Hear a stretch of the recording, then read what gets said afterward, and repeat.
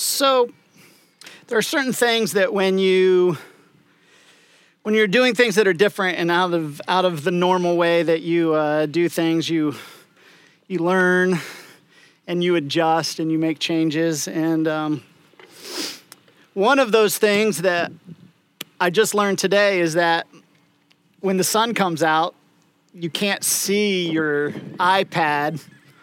It's really hard, and C's look like G's, and so you may have heard a few things in there that didn't go, but now we know next week I'm printing out some paper versions of those things so I can actually see them when I'm playing. Well, thank you, Avril. I appreciate your constant encouragement on the. So, for those of you who have not been watching the video services, which I'm not going to bust anybody out. But if you haven't, we've been doing something since the beginning of the year called Sunday School at Tapestry. And what we have been doing is this. We have been looking at different stories throughout the Bible, stories that many of them are stories that we heard when we were kids growing up. If you grew up in church, you've heard a bunch of Bible stories. And there's some stories, though, that as we've heard them as kids and we knew them growing up, maybe even gone back and read them as adults, and they seemed like good stories, but as you got into life, kind of the meaning that you were told as a kid as to what these things meant kind of didn't really hold up real well. And so that maybe just didn't really connect with what you were doing in life. You couldn't see how things worked. And there's some people that didn't grow up in church and hadn't been around church. And a lot of these stories that we take for granted as having, everybody knows these stories, are stories that a lot of people have actually never even heard. And so what we have done for this year is we have gone through and we're doing stories old school. Felt board characters, whole 9 yards, like back to Sunday school. And so what we've been doing is I've been starting out each service and I'm just telling the story straight with using the flannel graph characters, whole 9 yards, just telling the story straight. And then once I tell it, we go back and begin to maybe pick it apart and see what is below the surface in the story or what you may not have known or seen before. So this week, as we're in the week before Easter, we are going to be starting out with this guy. And I'm so excited that there's people I'm actually talking to. I might make it crowd participation. Who's this guy? Yes, thank you. And my wife, anytime I ask her a Bible question, she just says Jesus. It doesn't matter what it is. What's the question? Jesus? Yeah, that's right. Oh man, Jesus down. That's not till Friday, Jesus. Get back up here. All right, so we got Jesus, right? And Jesus' ministry is rolling along, and he's been at it for a while, and he has been attracting just a ridiculous amount of crowds of people, right? All these people want to come. Man, this wind is getting me. All these people want to come, watch Jesus do his thing. He's doing miracles. He's giving sermons. He's inviting people that shouldn't be invited into places to do things, right? Doing all of this. And he's drawing lots of crowds, right? We're going to just let those crowds be up there. Those aren't going to stick. So while this is happening, there is a group of people who don't really care for this at all. And they're led by this guy. This guy's name is Caiaphas. And Caiaphas at the time was the high priest there in Jerusalem, which means basically he ran the entire show when it came to the faith of the Jewish people. And it's a little different, the faith of the Jewish people, compared to the way our faith works now, because not only was their faith important to them, but it was the epicenter of their culture. Everything they did in life was dictated by and revolved around the rules. Oh man, see, this is what I said about learning. Good thing we did it this week and didn't start next week.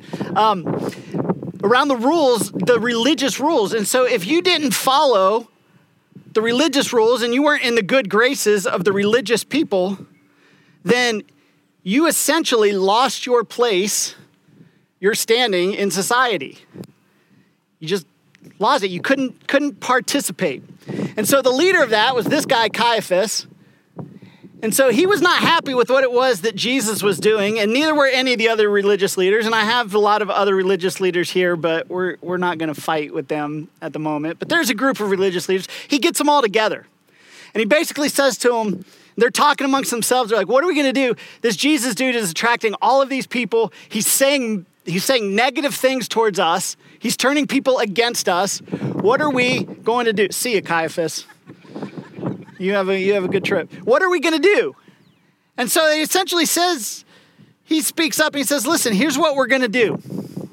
He says, don't you know that it's better for one guy to die than to put up with all of this? And they look at him and they're like, what? And Jesus had said a few harsh things to him. We're going to look at one a little later, but he had said a few harsh things to them and about them in public, and they just weren't having it anymore. Because their one job that they had to make sure that they did was keep the peace, because otherwise the Romans, who was occupying their territory and were who in charge of everything, had basically said to Caiaphas and the Jewish religious leaders, listen, you can do whatever you want, we don't care, but you got to do two things. You got to keep the peace and you got to keep the money flowing to Rome. Those were their two things. And so as Jesus was drawing more and more people, saying more things against them, they worried about their grip on being able to keep the peace with the people. So they got together and they said, listen, Jesus can't be. And from that point on, they decided that they were going to kill him. Now, one of the strange things about Christianity is this, and that is that there's a tendency within us who call ourselves Jesus followers. There's a tendency for us to resist the God that we say we trust. Because I'm sure if I, looked for a show of hands, how many of you trust God? Probably most of you would, raise the hand. Yeah, I trust God. But there's this thing in us that wants to resist God as so many times, right? How many of you have done that, resisted? Right? Yeah, we have. And there's so many ways to do it. Like, we know that God would want us to forgive this person, but we don't want to forgive. So we resist, right? Because forgiving is hard. Right? Maybe there's a relationship that we shouldn't be in or shouldn't be involved with, but there's something about that relationship that just has a hold of us. And so we stay in it. There's places you shouldn't go, but you do. You shouldn't spend your money that way, but you end up spending your money that way anyway. And and your heart tells you what's right. And you know that what you're doing isn't the right thing to do, and the scriptures tell you what's right, and when you listen to sermons, that tells you what's right, but there's just something in you find yourself resisting the God that you claim to trust, right? And so it's really confusing, especially for people who aren't Christians and watch this from the outside. Right, they watch now. If you're not a church person, you have a word for that, and that word is hypocrite. Anybody heard that word leveled at you, or you've thought it about other Christians, or and that doesn't just stay in the religious realm. That word works in other areas of life. But hypocrisy is when we don't actually walk the talk, right? When we say we trust in God and then we don't. When we say there's things we shouldn't do, there's morals we live by, there's standards we have, and we don't stay by those, right? But it's difficult sometimes to surrender your life to God, right? A God, especially a God who, let's be honest with it. We don't shy away from difficult honesty things here at Tapestry. It's difficult to trust and surrender your life to a God that you've never seen, right? For a God who you can't hear, who speaks to your heart, whatever that means to so many people, right? How do you figure that out? That makes it difficult. Who speaks through ancient literature. And it's an ongoing struggle that we have as we try to follow Christ and God. Right now, the interesting thing is that in the weeks leading up to Jesus' arrest, and I'm gonna, Chair Mike, can you come take this thing? That wind is it's getting ready to, even with the weights. In the weeks leading up to Jesus' arrest, there were several characters that you can go through. It's really fascinating, the scriptures leading up to the arrest. There were several characters who intersected with the life of Christ.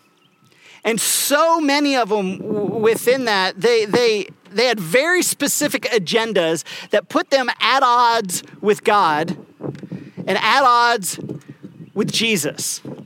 And at that point, those people didn't necessarily connect those two people to each other, God and Jesus, but it put them at odds. And as you read through those stories, there's a little bit of us in those people who were at odds with Jesus leading up to his crucifixion, right?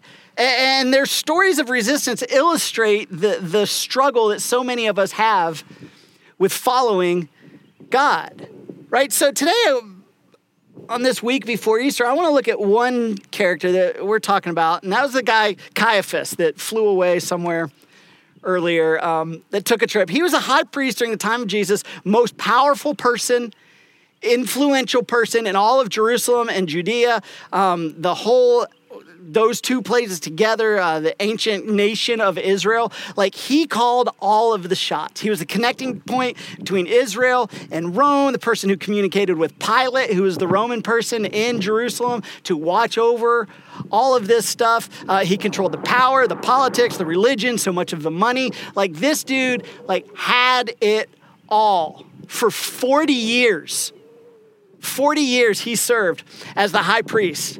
And he had all of that power and influence. And with those two things, what holds true now in our culture held true then. With those two things came an extraordinary amount of wealth. And he had it all. There were amazing perks that came with being the leader of the Jewish religion. And things were going along just fine for Caiaphas until a carpenter rabbi stepped onto the scene and kind of changed history, and that was Jesus, son of Joseph. Now,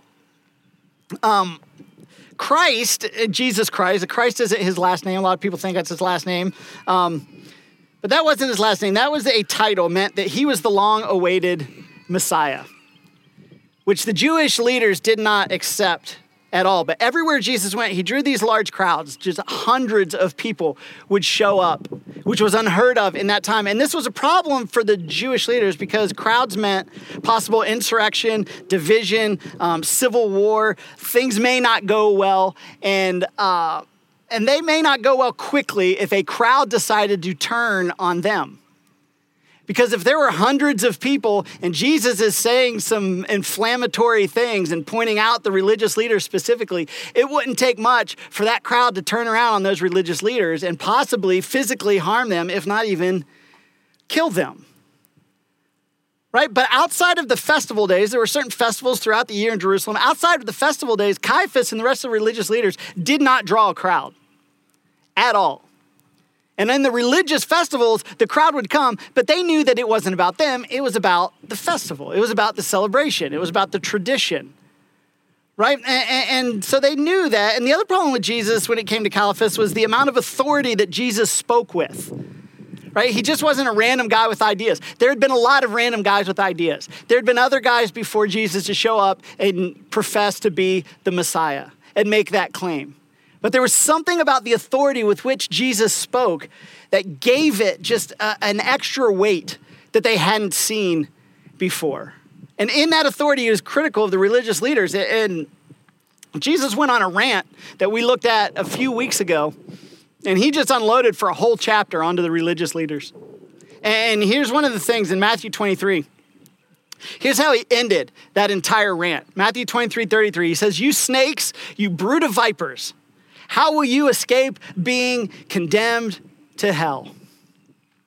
In other words, those people, you people who get up every day and try to be good, who it's your job to be good, who lead the people, who oversee the sacrifices, you are going to hell. This is what he said to them.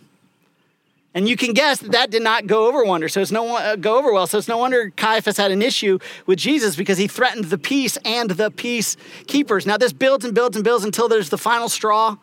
And the final straw wasn't something that Jesus said. It wasn't a conversation. It wasn't a confrontation that he had with the religious leaders. The final straw was an act of compassion in which Jesus raised someone from the dead.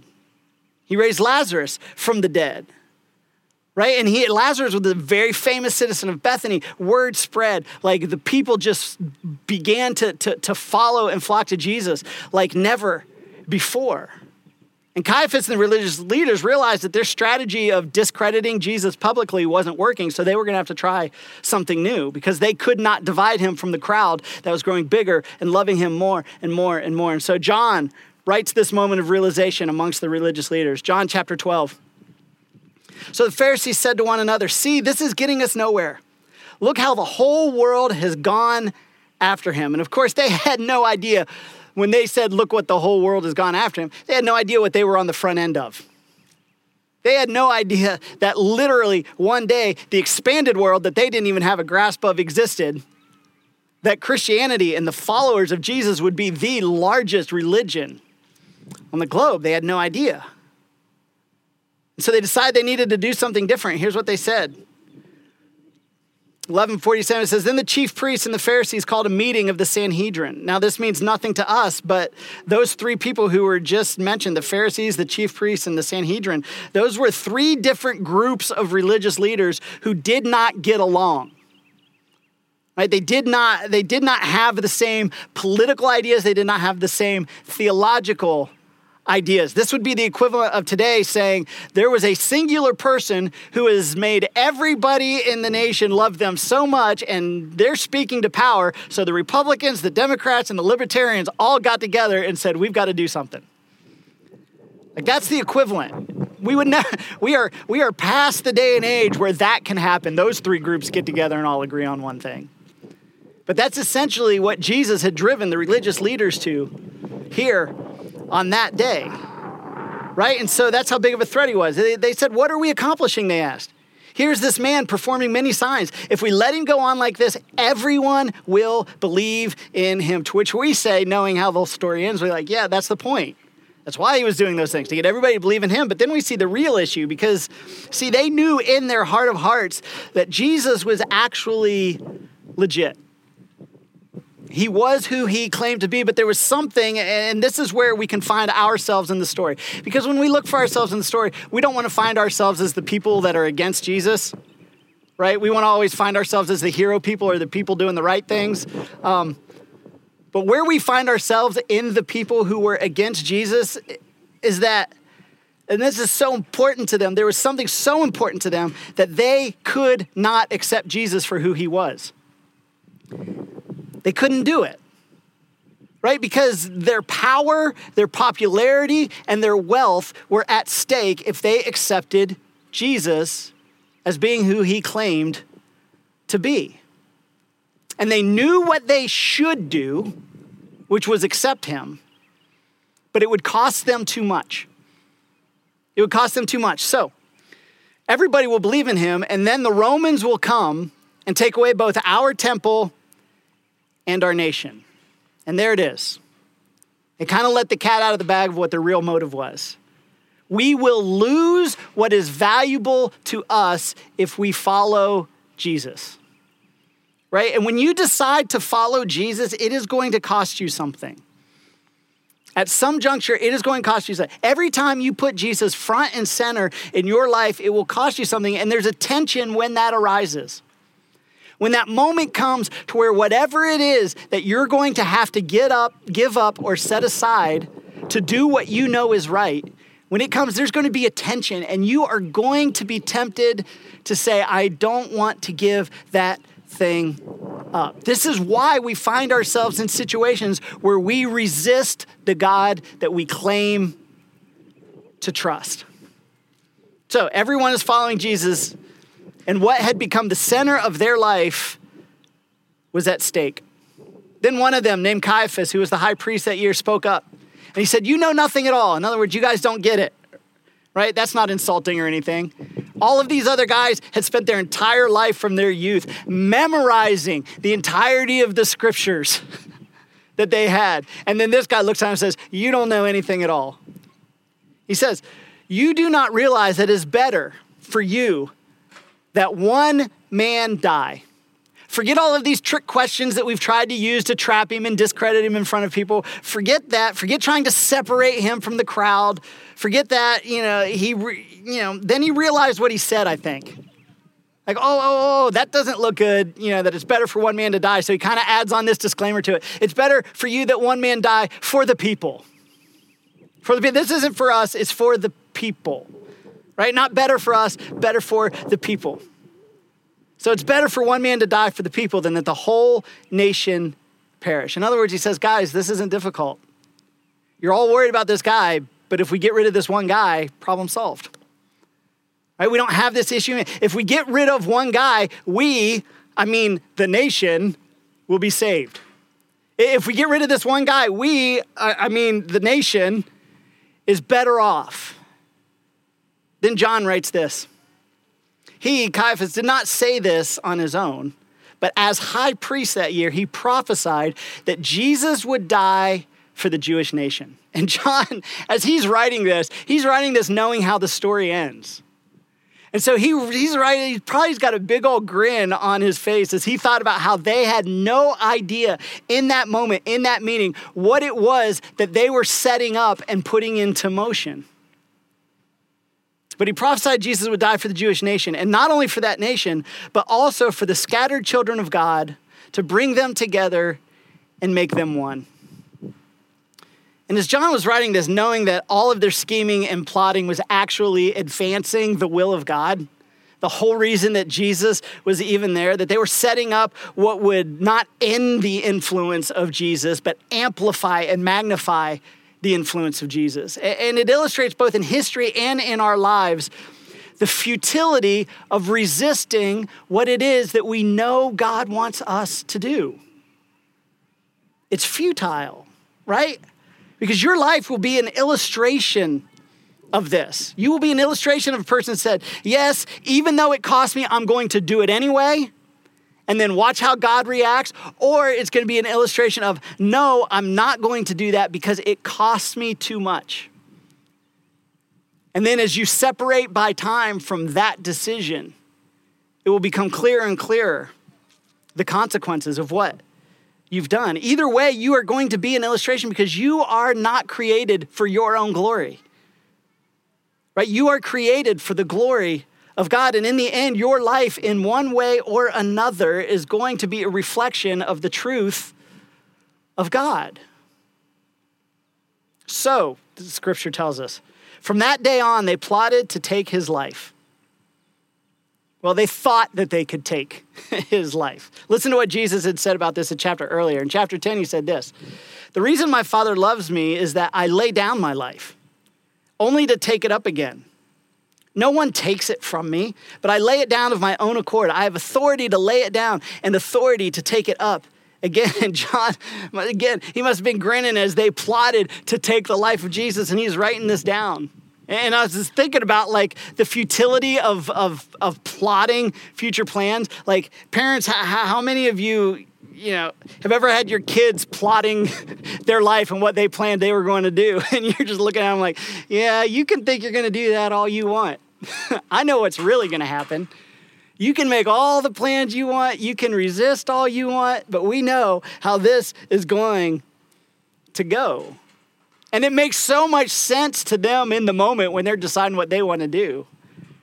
But it's kind of foolishness because that's not how things are going to be. I think in the same way, God looks at us sometimes when we're making the plans for our future and just kind of shakes his head. I had a moment this week where Kate and I had been planning some things for the future. And it was all worked out, and it was great, and everything was going to go smooth. No problem whatsoever. Everything was laid out perfectly. And then all of a sudden, something came up, and I'm like, oh, nope, that's not it. That ain't going to happen. You're going to have to figure something else out. And I can just imagine that so many times we think we get it all figured out and planned out, and God's just looking at us smiling, being like, yeah, that's cute that you think that's how it's going to work. But it's not. It's not. And on the flip side of that, not just smiling at our futile plans, but I think sometimes it breaks his heart when he watches us make decisions that exclude him as creator of the universe in the whole idea of what we're doing, especially when we know that we're doing things we shouldn't be doing, that somehow we're going to have our way and it's going to work out for us, even though we know we aren't doing the right thing. Now, Caiaphas had a problem. Here's the problem. See, Rome wouldn't execute anyone over a violation of Jewish law. They just wouldn't do it. And so Caiaphas is like, all we got to do is kill him. Yeah, but how? Because the Romans wouldn't do it, and the Romans wouldn't let them do it. Right? And so even if the stated punishment of the Jewish law was death, they wouldn't do it. If you violated Old Testament law, Rome ignored that. The Old Testament meant nothing to them. So he needed to come up with a charge, something that would stick against Jesus, where the Romans would agree to the penalty of death. In fact, really the only thing that would do it was he needed a charge of sedition. That Jesus was acting against the Roman Empire. He needed to demonstrate to Pilate that Jesus was a threat, not just to Jewish peace, but to Roman peace as well. In fact, that's exactly what he did. He ran it up. He came up with the charge that Jesus had declared himself a king, which put him in direct conflict with Rome. In direct conflict with Rome. So Caiaphas said, hey, Pilate, you can't let this stand. Caesar will have your head if he finds out there's someone claiming to be king. And you didn't do anything about it. So the threat was to be eliminated. And then their position in society and the power that they held and the influence and the wealth, it would all be safe. So you can imagine the feeling that Caiaphas had when a couple days after he put his plan into practice, someone comes to him and says, hey, the body of Jesus isn't in the grave. That rabbi we crucified, he's missing. So you would probably say, what do you mean? What do you mean missing? Right? And a few weeks later, there would be crowds and crowds of people, and they aren't rallying around the person of Jesus. They aren't rallying around some teachings of Jesus. They were rallying around the name of Jesus, the reputation of Jesus, the resurrection of Jesus. And Caiaphas realized that Jesus did more in his dying than he did in his living. That in fact, when Jesus said, no one else could take my life, I lay it down, Caiaphas figured out, yeah, that's right, I was not able to take Jesus' life. If you fast forward years and years later, Caiaphas would eventually lose his position as the high priest. And not too long after that, the Jewish people would lose the temple altogether, as in 70 AD, the Roman Empire came in and leveled it to the ground. And as would happen time after time after time, those who tried to stand against the will of God ended up becoming footnotes in the story of God. And Caiaphas is now a footnote in the story of Jesus. Now, what does all of that have to do with you and me? That's a good question. I'm glad you asked. I'm glad you asked it. It has everything to do with us. Right? Because there's a bit of Caiaphas in all of us. There's a thing in all of us that says we must preserve what we have at all costs. Right? We've got to do whatever is necessary to preserve our reputation, to preserve a relationship that we're in, to preserve a position that we have, the level of income that we have, the standard of living, the level of influence, whatever it is we have. There's something in us that will do whatever it takes to maintain and defend that. And listen, if you take a look around our nation, since we flipped the calendar to this new year, we have watched some very dark things take place by people who are doing whatever is necessary to maintain what they have. Right? And there's something that in all of us that wants to do that. But whatever you've replaced God with at the center of your life is already diminishing in value. Right? And it's already diminishing in significance. And if you think about it, some of the greatest regrets that you have in your life, if you were to sit and start writing down the regrets you have, they are connected to your attempt to preserve something that isn't even a part of your life anymore. The thing that was losing significance even as you clung to it desperately. And here's why. Because the little g gods that we have in our life They always disappoint. That is, those things that we have that we elevate in importance above doing what we know we should do and following God, they always disappoint. The thing that you place in place of the will of God will always let you down. Always. And the pressure to preserve that thing will eventually drive you into self-destructive behavior. That's why your greatest regrets are connected to trying to preserve something that you had no business preserving in the first place. But listen, God has plans for each of your lives, and to put something in place of him in that sets you up for self-destruction every single time. Think about it. Caiaphas had access to the oldest existing copy of the law of God. And that law, very clearly, one of the big 10 said, do not murder. And as the high priest, the guardian of the law, the highest person of morality in the land, he schemed to have an innocent person murdered. And do you know why? It's because our capacity for evil and our capacity for sin is incredible when we are trying to preserve something that we have put in the place of God. And I understand why Christians resist the God that we say that we trust. It's because surrender in those moments is terrifying, especially when you can't see and can't figure out how it's going to work out. It's terrifying.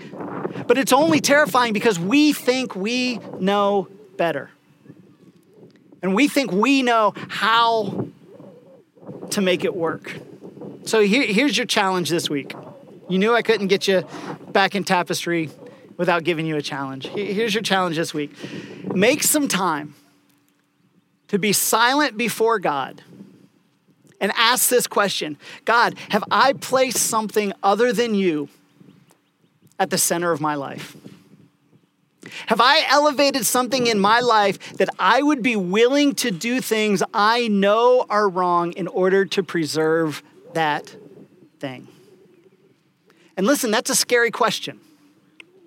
In fact, it's a terrifying question. And the reason that most of us don't ask that question and wait for the answer is because honestly, we kind of already know the answer. Don't we? We already know there are things, but what you are afraid to let go of is already diminishing in its value and its circumstances.